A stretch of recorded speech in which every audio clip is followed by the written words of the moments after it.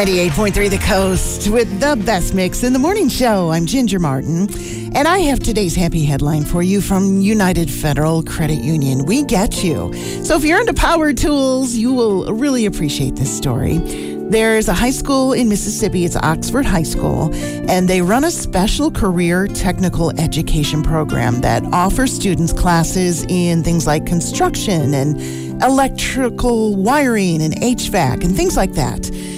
And when the Milwaukee Tool Company heard about the program that offers 18 different classes, they were so impressed, they decided they would like to donate $100,000 worth of their power tools, allowing teachers to provide hands-on learning opportunities and prepare these students for high-demand careers without having to attend a 4-year university.